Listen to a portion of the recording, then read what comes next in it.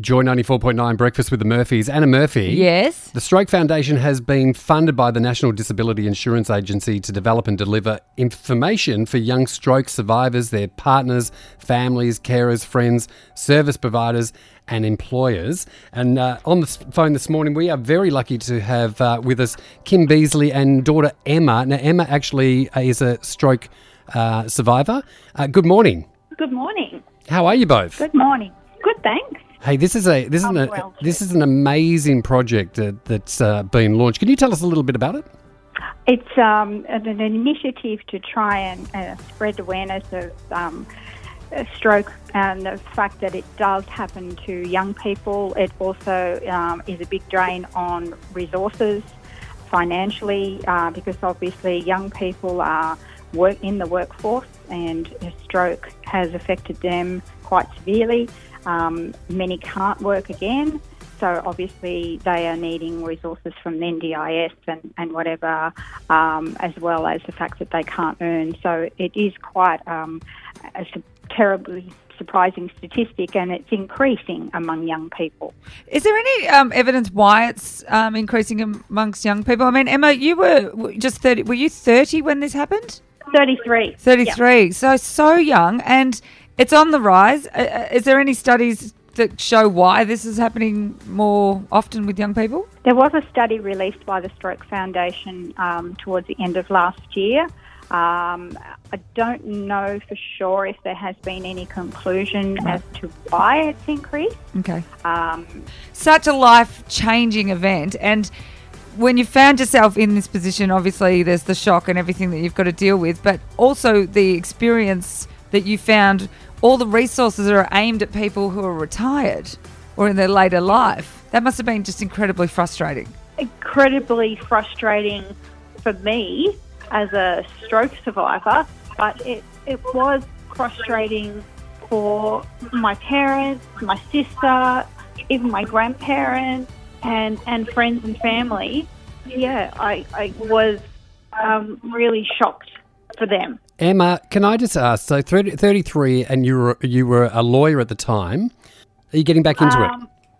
So I'm working permanent part-time now. Yep. Unfortunately, Emma has not just her physical disabilities from her stroke, which is right side paralysis, so she can't use her right arm or hand. She has difficulty walking without some assistance, but she also has an invisible disability as a result of her stroke, which is aphasia. Okay, now can you tell us about aphasia? Because this is yes, everybody's assuming that it's an intellectual issue, but it's actually more about language, isn't it? Yeah, aphasia is a loss of language in all of its forms, and it's different for every person. It can be, it affects your communication. So it affects your ability to process information quickly. It can also affect your speaking.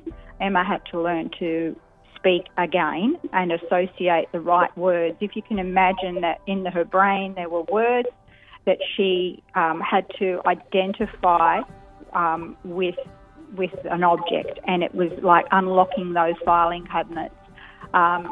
Some people have trouble reading. Emma has a bit of trouble reading and comprehending and processing language. So it's expressive and receptive language, and it is really, really difficult. And for a long time she was locked in her brain with words that she couldn't get out. But it isn't a loss of intellect, it's just a loss of language. So your intellect is there, but you can't unlock the word. Oh, wow, so how long was it before, Emma, that you got this diagnosis of aphasia, and how important was it to you when you finally got that as that's what this is, now we can understand? Well, it was 12 months before I realised that I had aphasia. Oh. She knew she had a language problem, but she didn't realise there was a name for it and didn't realise it was permanent and didn't know how to address it and improve on it. And just knowing that she wasn't going crazy was important to her. It's unbelievable how hard this must be, because I've got friends of mine who are lawyers, and the process of them becoming lawyers is so intense. To get your degree is really hard, and to be in a position where you're now practicing the law and doing all that kind of stuff, to all of a sudden not be able to communicate, that must have been so hard, so frustrating. It affected her mental health quite a lot. Yeah, yes. Yeah, I can understand it would. And not only that, obviously for the family, Kim, all of a sudden you've gone from this, normal existence to having a stroke survivor in the family. Your world's being turned upside down. And was there enough help and support? It was a while before we found the support we needed, and we had to go actively searching for it. It did turn our world upside down, and it made me almost feel guilty for it not happening to me and happening to her. I wanted to swap places with her because she still had her life ahead of her, and I was older and I'd done a lot. But yeah, you really need to actively search for help. Find the organisations that can help you, the Stroke Foundation, the Australian Aphasia Association.